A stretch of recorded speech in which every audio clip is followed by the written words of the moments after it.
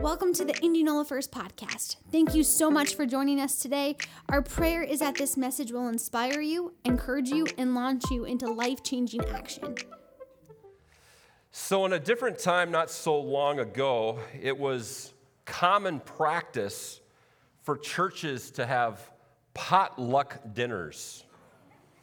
And I remember, as probably many of you do, when this church indulged in such a practice. We'd set a date and time and then invite everyone to bring a few favorite dishes to share.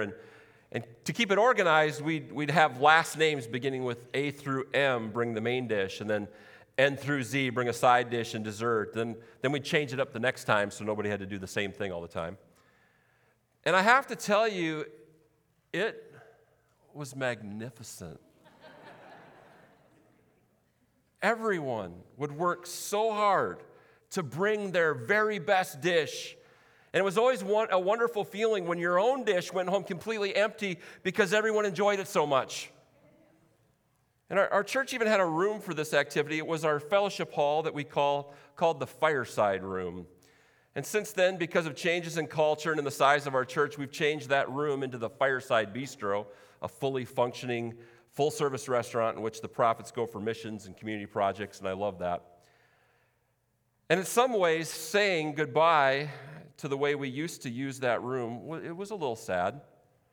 Change is never easy. But frankly, we barely fit in that room 10 years ago and would never fit in there now if the whole church was invited. It's a good problem to have, right? And let's face it, things have changed culturally too. It became increasingly more the norm for women to work, and there are even those husbands and wives that have two jobs to make ends meet. And also true that this church had quite a few homegoings of one generation, and we've become a church of younger families with younger kids, which make time kind of a hard thing. And so my point is that culturally we have changed, and there's just isn't as much, again, time for people to cook for potluck dinners as there used to be. And in the church, we usually called them pot blessings. I don't know if anyone's ever heard of that before.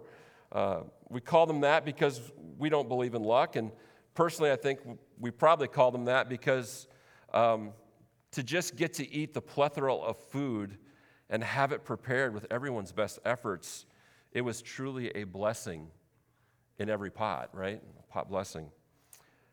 But as time went on, it was easier to call them potlucks because you were lucky to get anything good. Again, because of a lack of time, people started bringing bags of chips. I mean, you'd have a potluck and there'd be 20, 30 bags of chips. And like, oh, great effort there. And they bought store-bought salads from Hy-Vee, and Hy-Vee chicken. It seemed like everybody brought Hy-Vee chicken there for a while. Not that I have anything against Hy-Vee chicken, but it's not homemade. It's not Pizza Ranch chicken either, just saying. If anyone from Pizza Ranch is watching this, I will take a free buffet for saying that, so just so you know. But nothing was homemade anymore, and they just weren't these gatherings weren't as satisfying to the foodies who attended them as maybe they used to be. But oh, the days of those massive buffets when you couldn't really even try every dish, and every dish you tried was scrumptious. There were casseroles galore, homemade ham balls, compliments of Terry Warren, fried chicken right from the iron skillet, Les Holst's pies. Some of you don't even know these names, but I'm telling you, it was awesome. Betty Perry's apple pies, the best deviled eggs you ever ate. So good that they shouldn't be called deviled eggs, they should be called angeled eggs, right? And someone always made that strawberry pretzel dessert with whipped cream on top. Who did that? I don't know, but it was good. Peggy, oh yeah, everything she made was good. Still is. And someone brought that pistachio fluff salad, and the only thing you could say when you ate all that was scrumptious, right? It's not even a word, but it is now. And honestly, I don't know when the first pot blessing was held, but I'd like to think, at least in my imagination, that when Jesus fed the 5,000 with just 5 loaves of bread and a couple of fish, that it kind of started the church down a road of the practice of feeding our faces right after our spirits were nourished by the Word of God. Amen. And I mean, what do God's people love more than great biblical truth followed by an amazing calorie-filled buffet? It's awesome. we have an awesome life. I mean, you may be going through it, you may be struggling, you may be hurting, but just think about it. You're a Jesus person, you're a Christian, and you get to enjoy the Word of God, and you get to eat a lot of food. It's pretty cool. Amen. I mean, what could go bad in your life when you have those two things going for you, right? Maybe that's just me, but I love the fact that we get to eat. And in the account of Jesus feeding the 5,000, there's a ton of spiritual meat. I've just been going over this scriptural account over and over this week, and there really is a ton of spiritual meat. And it's the only miracle performed by Jesus that's recorded in all four Gospels. And why is that? It's pretty important. They all thought it was important enough. The Holy Spirit led every single one of those guys to make sure that it was in their gospel account. And a very similar event is recorded in Matthew and Mark, where Jesus feeds 4,000 in a very similar way. But they're different times, and they're in different places, so we know it's not the same one said twice. That means that this miracle was a big deal. This type of miracle was a big thing, big enough to be told, again, 4 times in the Bible, and really 6 if you count the other two different miracles, but they made a point to talk about it. So let's follow our pattern here in this series that we've been in, Foodies, by reading from the book of Luke. And let's stand and let's read it together. I do want to make mention, you see the scriptures up there, that's where this same account of this miracle is found in the other Gospels, and you write that down and read them later. But let's read Luke together this morning, starting with verse 10. When the apostles returned, they gave an account to him of all they had done, and taking them with him, he withdrew privately to a city called Bethsaida. But the crowds were aware of this and followed him. And he welcomed them and began speaking to them about the kingdom of God and curing those who had need of healing. Now the day was ending, and the 12 came to him and said to him, "Dismiss the crowd so that they may go into the surrounding villages and countryside and find lodging and get something to eat, because here we are in a secluded place." But he said to them, "You give them something to eat." But they said, "We have no more than 5 loaves and 2 fish, unless perhaps we go and buy food for all these people." For there were about 5,000 men. But he said to his disciples, "Have them recline to eat in groups of about 50 each." They did so, and had them all recline. And he took the 5 loaves and the 2 fish, and looking up to heaven, he blessed them and broke them and gave them to his disciples again and again to serve the crowd. And they all ate and were satisfied, and the broken pieces which they had left over were picked up, 12 baskets full. What an awesome story. Give Jesus a hand for doing such an awesome miracle. Yeah, amen? You can be seated. So we're going to get into some foodie facts. You know, I've been kind of doing this with the series, just foodie facts, and I'm not going to give you any up here this morning. I'm going to speak some of them to you. You can write down which ones are most important to you. But anyway, we're going to have some foodie facts, just kind of dissect the story a little bit and look at some of the details. So we read the account of these events out of the Gospel of Luke, but I really want you to know I'm going to be pulling from all the other Gospel accounts as well. They all give some different details. They never contradict. They're just different details. And it gives you a fuller picture. So here's what's going on in the life of Jesus at this time. He just found out, here's a foodie fact for you, he just found out that his good friend, his close friend, and his cousin, and his forerunner, the one who prepared the way for him, John the Baptist, or John the Baptizer, because they didn't have Baptists back then, John the Baptizer, Jesus just found out that he had been beheaded by King Herod. So you got to imagine what was going on in the heart and the emotions, in just the mind of Christ at this time. This is a good, close family friend. This is someone that was very important to Jesus coming on the scene. And he finds out he's been killed in a brutal way. So we kind of see the humanity of Jesus here. He's going through it emotionally. He's been ministering, and his disciples have been as well. And ministry, serving others, you might know this, it's a little taxing. I heard a pastor say once that pastoring would be so easy if it wasn't for people. And maybe there's truth to that, but of course, if there was no people, you wouldn't have a reason to pastor, right? But ministry is not just for pastors, it's for everybody. We're all called to ministry. The word ministry means serve.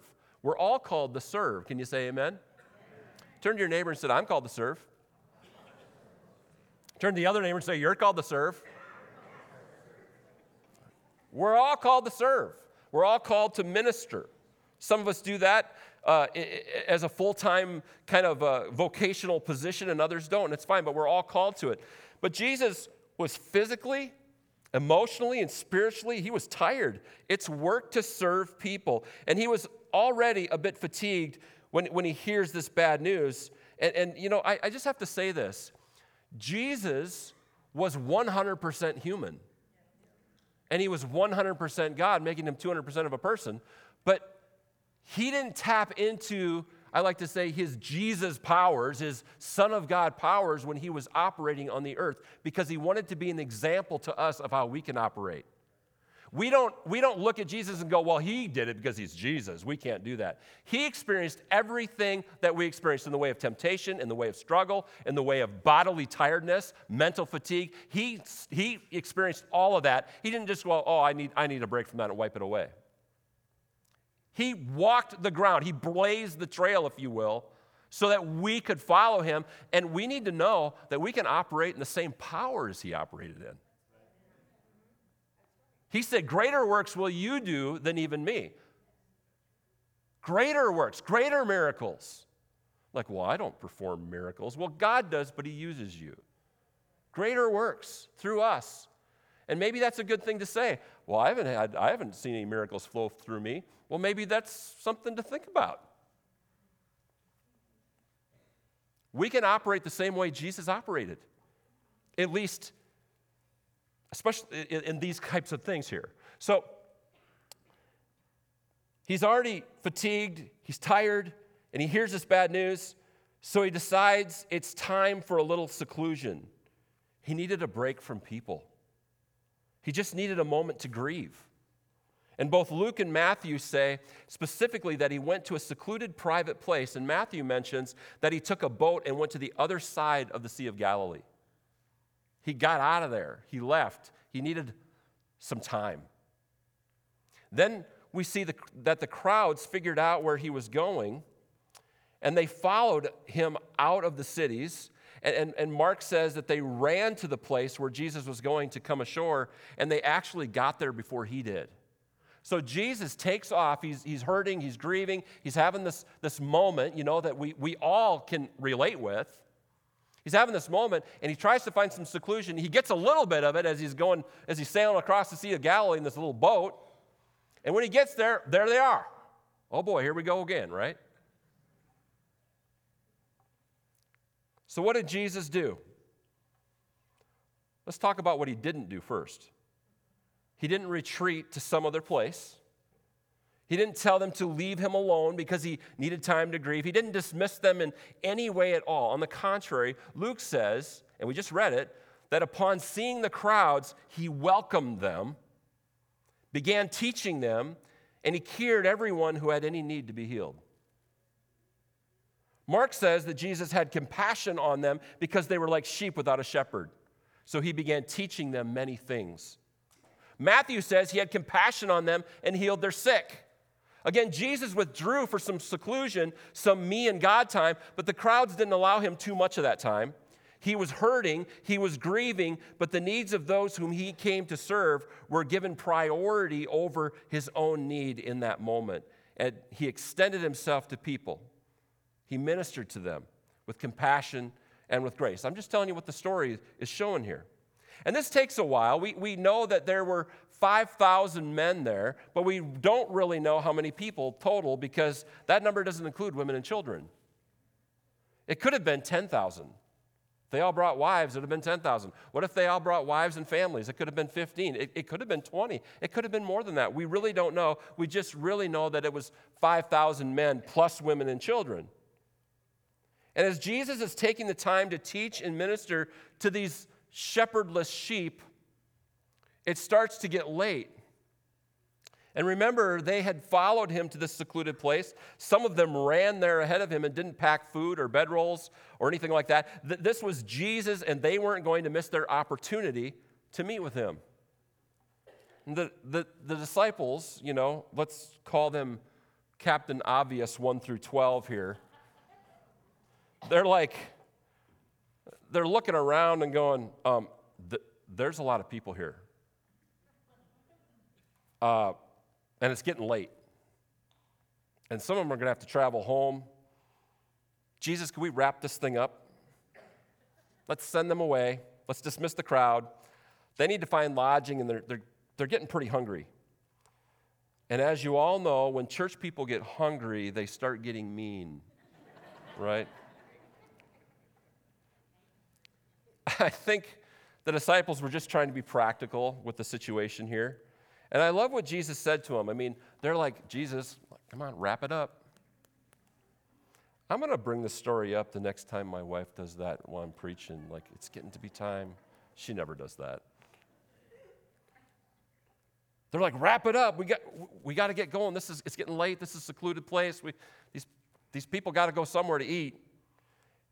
And what Jesus says to them is so classic. They're freaking out because they don't understand how the situation's going to end. They can't see what's going to happen. They can't see the answer to the problem. And so they're like, Lord, you got to dismiss them. We're tired. We know you're tired. We know you're tired. And these men, these women, children are bound to be getting tired and in need of food and shelter. So let's close the party down for tonight. And I'm camping there a little bit because I want you to get this picture. And Jesus says this. Again, it's classic. You give them something to eat. That's all he says. You give them something to eat. So they say back to Jesus, well, we don't have anything more than 5 loaves and 2 fishes. Which is really interesting to think about. How did they know at that moment that out of all these people, there were only 5 loaves of barley and 2 barley bread and 2 fishes? They hadn't provided them yet. They hadn't provided them as disciples. They had gotten these from a young boy who was there, and the Gospel of John gives us that detail.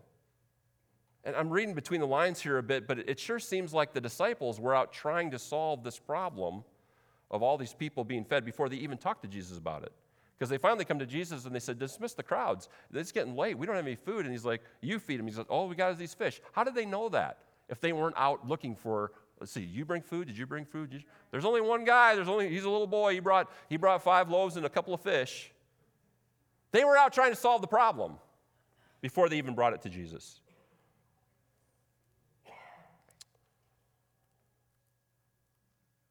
Back to that young boy.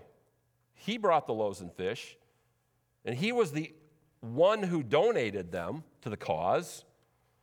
Is this really, this unnamed youngster, is he really the only foodie who prepared for this massive potluck? Is he the only one out of all these people, these 5,000 men plus women and children, who prepared and brought something to the table when they gathered? Again, Captain Obvious 1 through 12, they're like, this little bit of food isn't going to feed these people. 5 loaves and 2 fish. But what you must be saying is that we should go and buy some bread for them all. The other gospel accounts tell us the amount suggested. They use the word denarii, 200 denarii. That must be, and it kind of seems like that's what was in the coffers of Jesus' ministry's treasure at the moment. And that amount equals about $8,000 to $10,000 in today's money. So they're like, you must mean we should distribute this fish and bread that we have, but go buy some more bread.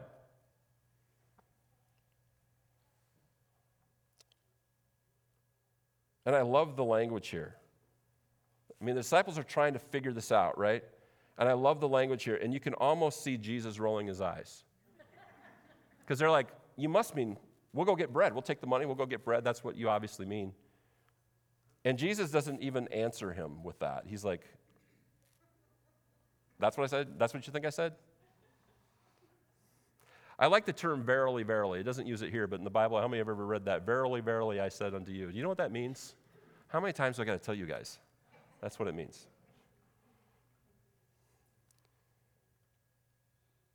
But he says, just have the people recline.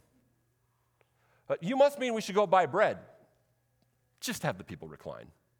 And if you were here last week, you know what that means, right? Lay down on the grass, maybe on one arm. We went over that last week. Chill out. Relax. There's a lot of people here. I get that. But just have them recline. I got this. Well, don't have them. He wasn't like, have them sit in rows and let's get all organized here. He just said, have them sit in groups of 50, which is a little bit of organization, which is great. He says, and then just lean back on the grass. Let's just chill.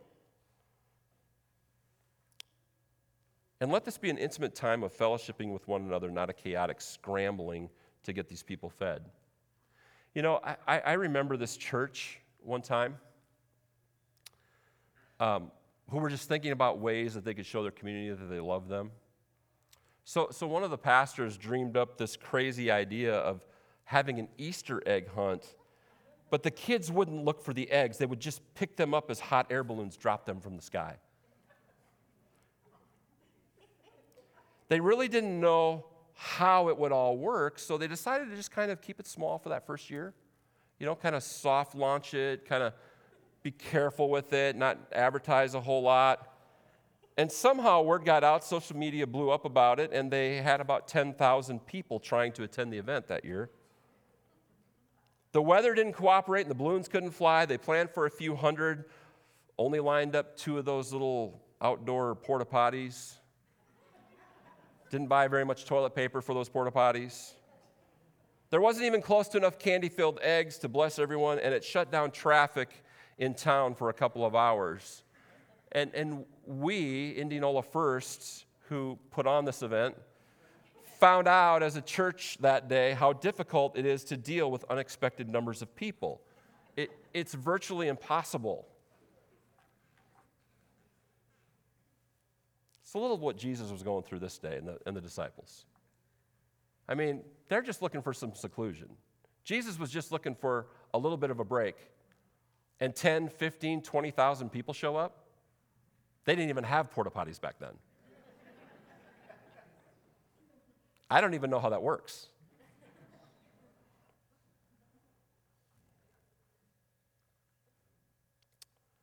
As the story goes on, Jesus took the bread and the fish, all the boy had given, and he looked up to heaven and he blessed them and broke them. It's really hard not to think of communion with the language that's used here. And it may be worth some of you Bible thumpers to study that out a little bit. But Luke tells us that Jesus gave the pieces after he prayed for them, thanked and blessed them. He gave the pieces to the disciples again and again and again and again and again until the entire crowd was served to the point of being satisfied. That means they were full. Their bellies were full. And there were enough leftovers to fill 12 baskets. So those are some foodie facts around this story. Where's the beef in it? Or what were some of the truths that Jesus taught to these foodies? What are some of them? And I'm not even going to hit them all, because when you dive into something like this, I mean, it's a never-ending well of truth. And you just keep pulling it out, and you're like, whoa, whoa, whoa. But I want to give you a few of them this morning that I thought jumped off the page at me. The first one, I think Christ was showing us, he exampled it in this story, be others-centered. Be others-centered. It's clear in this passage that Jesus taught us to focus on others, to be others-centered versus living in a place of self-centeredness. He was hurting emotionally. He was grieving. So he withdrew from the people and took some time to just breathe. And there's nothing wrong with that, by the way. That's the point. He was so others-centered that he knew he needed to get away so he could fill back up so he could meet their need. Of course, it didn't last long because the crowds were relentless in finding him, and yet Jesus had compassion on them anyway. And he set his own needs aside to minister to others, and he did this with such beautiful balance. And I think it was Devin, I was talking to you about it this week, and it's true. Jesus had this thing down where he spent time with his Father every day. So it wasn't like his well was completely empty, because he was constantly filling it. And then when something came in that took him for a loop a little bit and he needed to get away from people, he did that. He got away. He secluded himself. He withdrew from the people, even if it wasn't for long enough. And then what happened? The people came, but he was still ready to go because of all the filling up that he had done on a daily basis. Jesus was balanced. And you want to talk about a balanced approach to this? It's just a beautiful picture of how balanced Jesus was. Because we know there's kind of two sides to this, right? I mean, we should always be helping people all the time, no matter what. And some of those people never take time to get filled up themselves. And then there's those people who never minister to anyone else because they're too busy always needing ministry themselves. Both aren't right. Both are wrong. But there's a balance of that. You understand what I'm saying? I might not have verbalized that the best, but there's a balance in that. We ought to be filling ourselves up. And, the river of God, there's a river of life flowing out of me. You know that song? It's an oldie. It makes the lame to walk and the... Oh, good. I'm not the oldest one in here. That river of life flowing through you, though, that's you filling yourself up and then letting it flow out. There's no place for just getting filled, minister to, because you'll just become, I shouldn't say this. That always means I say it anyway, doesn't it? A spiritually fat Christian. Right? You're just full, but you never give out. But when you give out and you open those spigots in your life where the ministry and the God in you can flow out of you and minister to others in need, I'm telling you, you got this coming in and this going out, and you're going to be a powerhouse Christian. But you can't have just one or the other. It's both at the same time. Jesus really exampled this for us. He took some time, and I want to make this point. He took some time and he secluded himself to grieve and heal. Jesus did that. And it turns out that his time was cut short, but the truth is that he did that. Well, he's Jesus. Why did he need time? Because he was 100% human. He then ministered as he had compassion on the crowds. He didn't do one or the other. Again, he was balanced. And I don't want to call anyone out here this morning. I'm not trying to do that. But you have to ask the question, which one of these traps do you most easily fall into? Because personality can play a big part in how you might lose your balance in this. So let me say it this way. If you are constantly receiving and never giving, that's a warning sign. And it's just as big of a warning sign if you are constantly giving but never receiving. You can't minister to people's hurts if you're filled with unhealed hurt yourself. And you shouldn't live in that place of unhealed hurt for so long that you never have the ability to minister to people who are hurting. I mean, you say it a lot of different ways. Jesus was so balanced in this, he knew how important it was to withdraw and find some seclusion to get the rest he needed, to withdraw from the people just for a sec, to fill himself back up, to spend some time with his Father. He knew he needed to recharge his emotional and spiritual batteries. And if he needed to do this, then we need to do it all the more. And let's not forget, he didn't stay in seclusion for very long. His compassion for others outweighed his own needs, and so he began ministering to them. So how do we know when to minister and when to be ministered to? That's a question for the ages, I'm sure. But I think it starts with being full of the Holy Spirit and letting him lead us in that. And being honest about where we're at in our own spiritual and emotional condition. Jesus was so other-centered that he was willing to withdraw in order to be strong enough to serve those in need. I think that it goes to motive of the heart. Why did he withdraw? Because he knew he had to be filled up so he could minister to the people like he needed to minister to them. And he withdrew to a secluded place, not for maybe as long as he wanted, but he did it. And we should do it for the same reason. Get healthy so you can become others-centered enough to help others. Be others-centered. Another where's the beef kind of truth that seems to pop off the page at me in this story is God provides for the faith-filled. And I didn't say faithful because when we say faithful, we think right away that that means that you're dedicated, right? Faithful means dedicated. And it's weird because that suffix does not usually mean that. It usually means you're full of whatever you said previous to it. So like faithful should be you're full of faith. But we have that word meaning in our heads anyway, that it's just, it means you're dedicated. You show up. You're faithful in your attendance. Means what? You show up all the time, right? So I want to say faith-filled. You're full of faith. God provides for people who are full of faith. The people in the crowds here in this story, they literally ran to be with Jesus. I want you to think about that. They ran. They ran to be with Jesus. The only time I've ever seen that is when I went down to the revivals that were going on in Florida and Pensacola, and during the altar time, when the evangelist spoke, and he spoke with such conviction, he called people to come to the altar. I literally saw sinners running to the altar to get saved. What an experience. What an experience. Running to be with Jesus. These people were running to be with him. And the result, they were taught about the kingdom of God. The power of the kingdom of God was displayed with healing miracles, and their bodies were fed the food that they needed. They were absolutely, completely provided for. They wanted to be with Jesus. They ran to be with him. Wouldn't it be something if people dropped everything and ran to church to meet with Jesus every Sunday? I mean, not to hear a pastor or sing with the worship team, but to just meet with Jesus.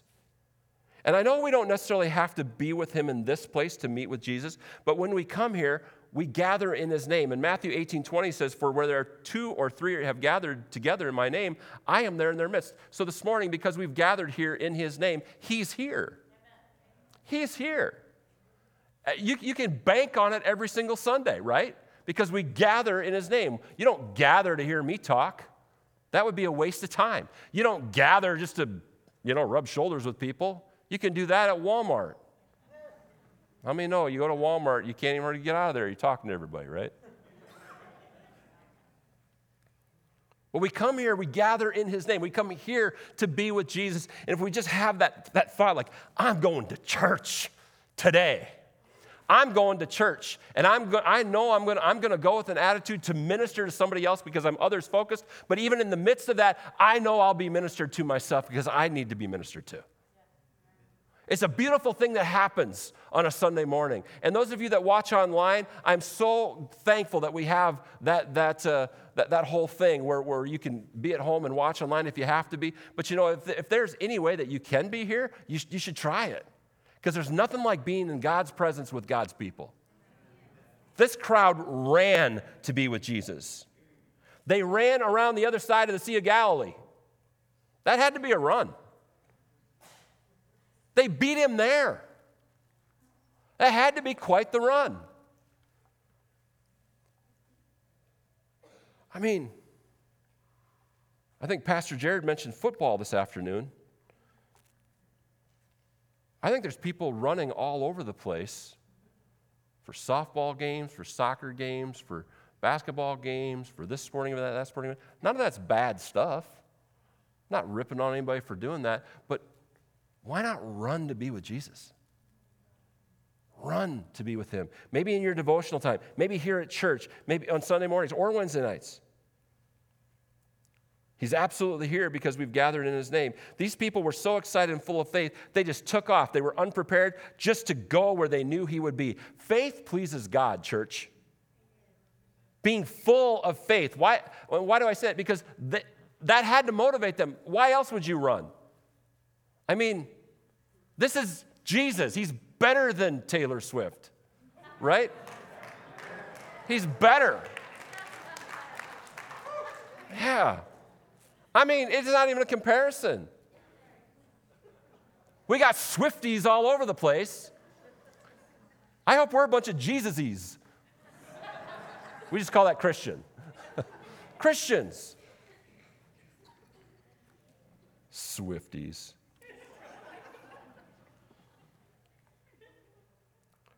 I can't believe what's going on with that game. Ticket prices going way up because Taylor Swift might be there. Might see her way up there. That's Taylor Swift. Man, Jesus shows up here every Sunday. I don't want to be here. Right? I mean, come on. We got to get our heads screwed on straight sometimes. I'm not against Taylor Swift. Someone said, you spoke against Taylor Swift. Well, if that's what you think, so be it. I don't care.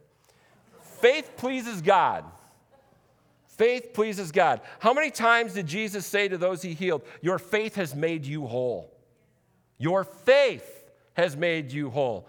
Not my super duper baby Jesus powers. Your faith has made you whole. If you knew Jesus was going to be somewhere, hey, at 4 o'clock today, Jesus is going to be at the corner Sunday, like in person. How many would go? Well, we have life groups, so we couldn't, we take the life group, right? If we knew he's going to be there, we'd all be there. We'd do whatever we had to do to be there. Hebrews 11:6 says, and without faith it is impossible to please God, because anyone who comes to him must believe that he exists and that he rewards those who earnestly seek him. I think these people ran because they knew this was special. This was a moment in history. They could be with Jesus and their needs would be met. That his power would be on display. They had faith that their sicknesses would be healed. They didn't care about packing food. They didn't care about putting a bedroll on their back. They ran to where he was with nothing. They just ran to where he was going to be because they were full of faith. God provides for the faith-filled. And don't miss this within the true historical story, this historical story. The people acted in faith. They ran to where he was going to be, and they showed up, and he met all their needs. It's just that simple. People that are full of faith, they don't retreat from the Lord in the moments that they need him most. We're good at that, by the way. At the moment we need Jesus to intervene the most, we retreat sometimes. We retreat from God's people, and we retreat from his presence. Why? I mean, I'm not saying all the time, but sometimes we do that. We're embarrassed. We got ourselves into a jam, and so we're like, it's my fault. I know it's my fault, so I'm not even going to take it to you, Jesus. I messed up again, so I can't go into this person. I mean, the second you mess up, the second you realize that you blew it, you better run as fast as you can to the presence of God. That's the place to be, not the place to retreat from. People that are full of faith don't shut down in their darkest hour. They open up and come boldly into his presence. So, be other-centered. And number 2, God provides for the faith-filled. And number 3, this jumped off the page at me too in the story, be prepared to give your all. These people didn't even have enough sense to pack a lunch, except for one young boy. And a little child shall lead them. That boy, by the way, gave all he had. He gave everything, 5 loaves and 2 fish. He held nothing back from God. Ugh, that'll preach, won't it? Don't hold nothing back from God. And God blessed the thousands upon thousands of people that were there. I mean, that's meat, if you think about it. That's meaty stuff for us to digest today. God provided for the needs of thousands, but it was after one young boy gave everything he had. What if we all, as God's people, gave like this little boy? Not just of their finances, but of all their resources, talents included. And out of these multitudes, he was the only one who brought something to the table. And look at what Jesus did with it. I wonder if we all brought something to the table, so to speak, as a body, what would Jesus do with that? What could he do with that? Anything. I mean, this was one, and thousands upon thousands were affected. So be prepared to give your all. We don't know a lot about this little boy. We just know he gave everything he had. And he must have done it willingly, because it wasn't like, the disciples were wrangling the fish away from him. They said, well, all we have is these fish that were given to us by this little boy over here. Wow. Number 4, look to Jesus first. The disciples tried to solve the problem before they even talked to Jesus about it. I made a point of that when we were talking about the foodie facts. They were trying to figure out how to feed everyone through their own efforts. They already had the fish in hand. They'd already talked to the boy. They'd already scanned the crowd looking for food. What do we have here? Let's get this problem solved. And they're, Jesus, we only got this. So, okay, that's all we got. Let's talk to Jesus. Let's find, we have a problem. We see it. We know it. We've all been talking. Let's, as Captain Obvious, 1 through 12, let's go tell Jesus what the problem is, like he doesn't know. There's a lot of people here. Got to feed them. They were trying to do in the natural what could only be accomplished in the supernatural. And church, we do the same thing. We exhaust all possible natural solutions because we're so brilliant and we're so spiritual and we're so amazing in all of our giftedness, right? We have all knowledge of our world, our little world, and so we exhaust all the possible natural solutions before bringing the issue to Jesus. And sometimes I think we do that because we think, well, our problem's small potatoes. Jesus got bigger things to do. He doesn't need to waste his time with my little thing. So I'll do him a solid and try to figure this one out on my own. George McFly, is anyone home? Haven't done that in a while. We serve an all-powerful God. He doesn't run out of power. He doesn't run out of the ability to help every little need. I mean, he can heal cancer, and he can heal Aunt Mabel's ingrown toenail. I mean, come on, he can do it all, right? There's not one need bigger than another. And it's understandable that we do this, that these disciples did that. We live in the natural realm, so it's easy just to think in the natural. But as believers in Christ, our first action steps when trouble comes our way should always be to go to the Lord with those troubles. I mean, how many times have you tried to solve a problem before talking with Jesus about it? And as you go to him and listen to what he says, he may have you do some very practical things to get it resolved. It must be human nature, I guess, but when you think about it, it is crazy. We serve the King of the universe, the all-powerful, all-knowing, everywhere, all the time God who spoke everything into existence, and our first go-to is work it out in our own efforts and natural abilities. Doesn't make a lot of sense. Are you hearing me this morning? Yeah. Why try to do in the natural what can only be accomplished in the supernatural? Jesus is always the answer to what you're going through. Always the answer. Jesus is always the answer to what you're going through. He is the answer, always. I think I want to say that again. Jesus is always the answer to whatever you're going through. And he may use a variety of methods and means to get you where you need to be, but ultimately he's the answer. So why not consult with him first? Be obedient to what he says, and then expect the miracle you need. Well, I need a physical miracle. Well, go to Jesus with that physical ailment. And you know what? He wants to heal you. If he tells you to go to the doctor, go to the doctor. If he tells you to get counseling, get counseling. But go to him first. Don't try to solve everything in your own ability. Look to Jesus first. I'm always fascinated by the significance of numbers mentioned in the Bible. And it says here, and we read it, and I said it again a little bit ago, but there were 12 baskets left over.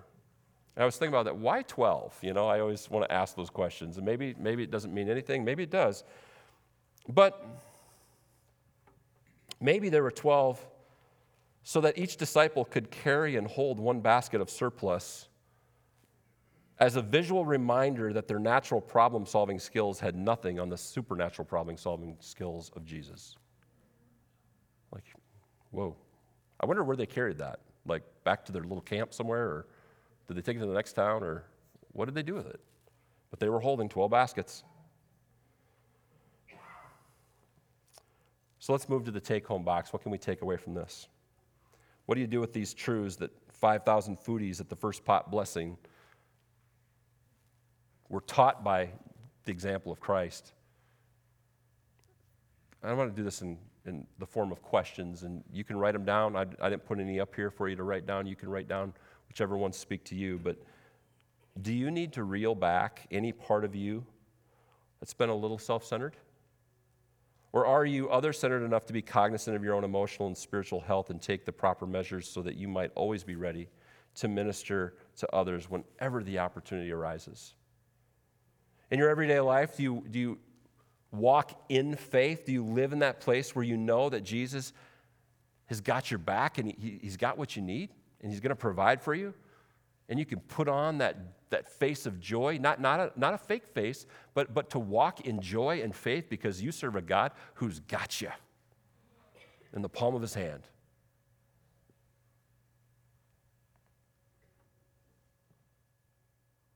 Do you run to him in times of need, or do you retreat from him?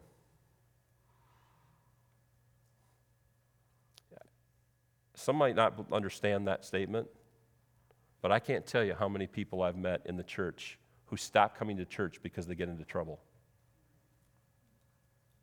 That's a time to be here. That's a time. No one's going to judge you or cast stones at you or anything like that. We're just going to love you through it.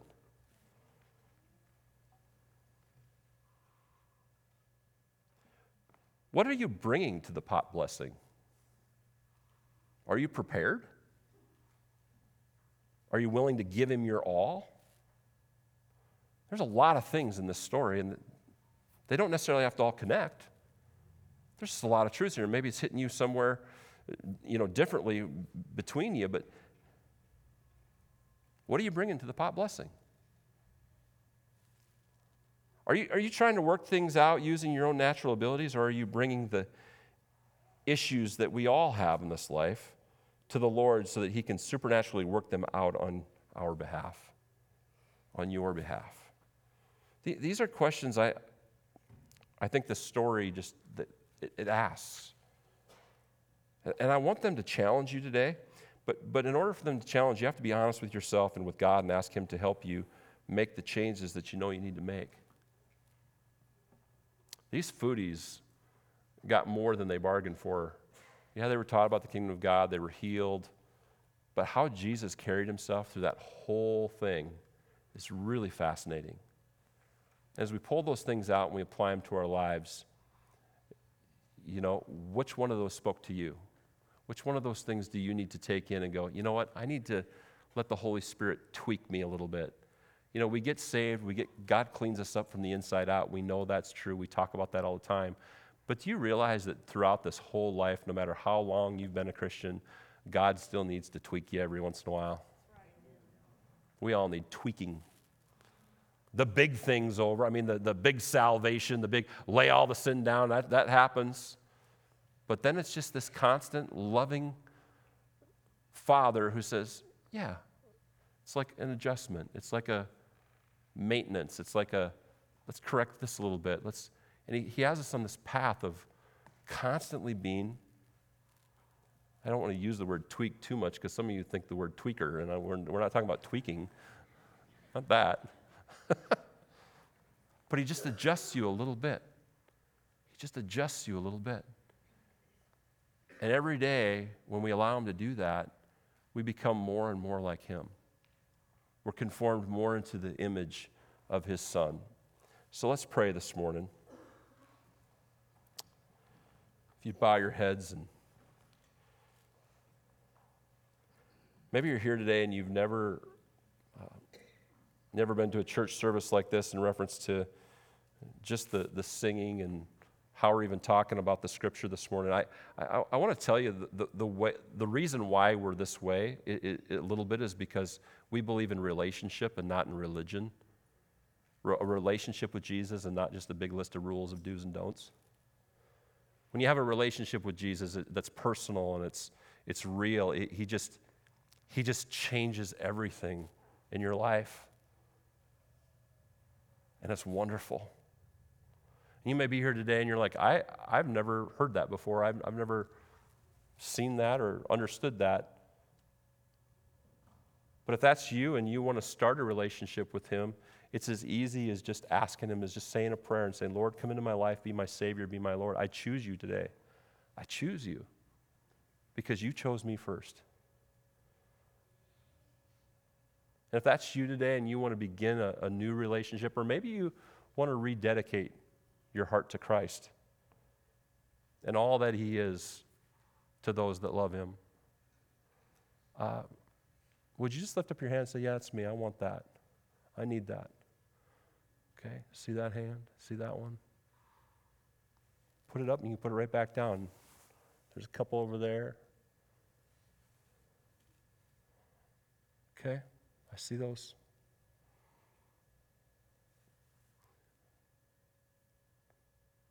I want to pray a prayer with you right now. I'm not going to embarrass you in any way, but would you just pray this prayer? I'll say it. You can repeat it. The whole congregation can repeat it with me. But let's pray it together. Lord Jesus, come into my heart today. I want to be in a relationship with you. I want it to be personal and real, not just a list of rules, but I want to know you. I invite you to be my Savior and my Lord. I declare that you are my Savior and my Lord. Change me, O God, from the inside out. Help me to never be the same again. I want to be like you. Forgive me of my sins and help me live for you. In Jesus' name. I mean, if you prayed that for the very first time, the Bible says that all of heaven just started having a party over you. That's what it says. The Bible says all of heaven rejoices. I mean, they're just shouting and hollering and getting down because of what you just did. And I would say this to everybody else. Let the scripture challenge you as you read it. Let this story challenge you. Thanks for being a part of the Indianola First podcast. Join us next week to stay updated on our latest messages.